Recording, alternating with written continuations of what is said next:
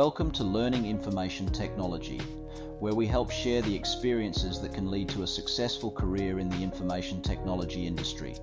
I'm your host, Rob Ritchie. I'm glad to have you along for today's advice column. So, you're an introvert. The thought of striking up a conversation with someone in the elevator might send shivers down your spine. But what if I told you that those little interactions could be the key to building meaningful relationships? It's true. Relationships often start with simple conversations, a smile, a greeting, a question about how someone's day is going. Picture this. You're in the lift, awkward silence hanging in the air. Instead of fidgeting with your phone, take a deep breath and introduce yourself. Hi, I'm Rob. What's your name? What do you do for the organization? It's as easy as that. These small talk moments can quickly evolve into productive relationships, giving you insights into your company and expanding your network. Sure, it might feel daunting at first, but remember, it's just a one-on-one conversation. You're not addressing a crowded room. Start small, in the kitchen, by the water cooler, or yes, in the lift.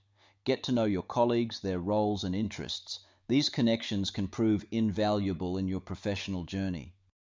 The more people you talk to, the stronger your network becomes. As you engage in projects, these relationships can provide support and guidance, helping you excel in your role.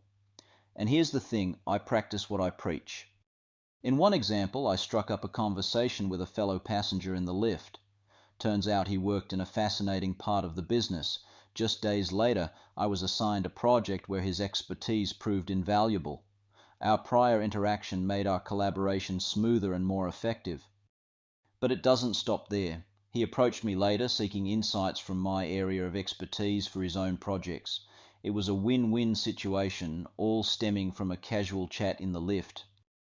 Whether you're an introvert or an extrovert, take advantage of these opportunities to connect with others.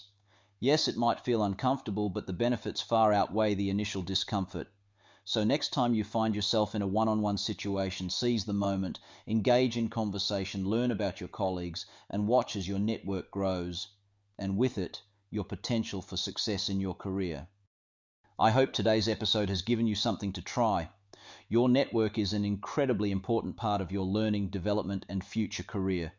Tune in for the next bite-sized insight right here at Learning Information Technology. Farewell and keep learning.